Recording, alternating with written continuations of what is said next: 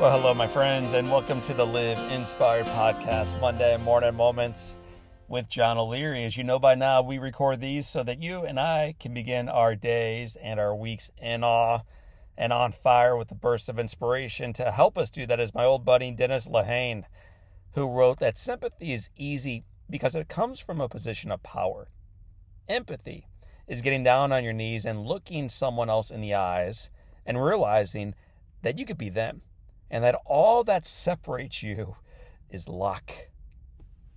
So let's talk about a little bit of that luck today. While on my knees next to my fallen dad several years ago, I realized the power of that quote.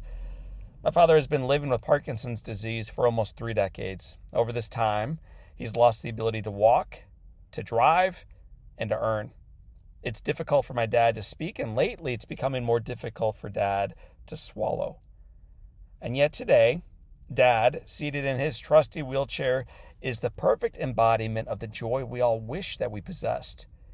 He engages with those around him, he smiles and he laughs easily, he's grateful for all that he has, and he's content with his life.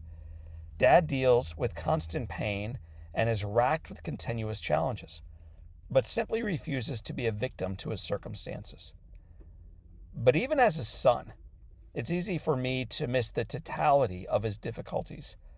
You see, when I see my dad, he's got his khaki pants on, he's got his shirt buttoned up and tucked in, his hair is brushed and his smile is on. Dad makes life look easy. But with Mom away for a weekend with her daughter several years ago, I saw firsthand how hard it actually is. Every single movement Dad made was ripe with risk and a chance of pain. Due to a torn rotator cuff, he was unable to use his right arm, which created far greater stress on his left arm. Simple activities many of us take for granted, like rising from the bed, sitting up, pivoting into a wheelchair, rolling toward the bathroom, getting dressed. It all required great effort.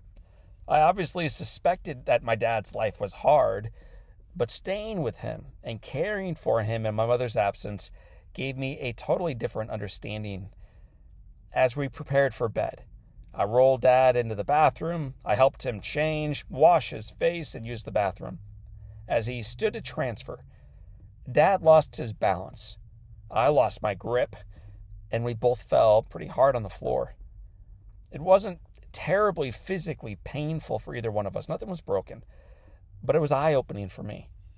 There we were on a cold tile floor, my sweet dad struggling to get back into his chair, his underpowered son trying desperately to help, but also mindful of sore limbs and cautious not to cause greater injury.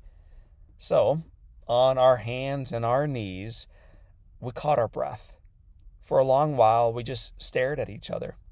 No words were spoken. None had to be. And perhaps for the first time since my dad's Parkinson's diagnosis, I had a sincere, heart-wrenching, eye-opening empathy for this brave man and for what he deals with each and every day. As his caretaker that evening, though, my heart expanded even more for his primary caretaker, and that is his awesome wife, my remarkable mom. Like my dad, Mom never complains.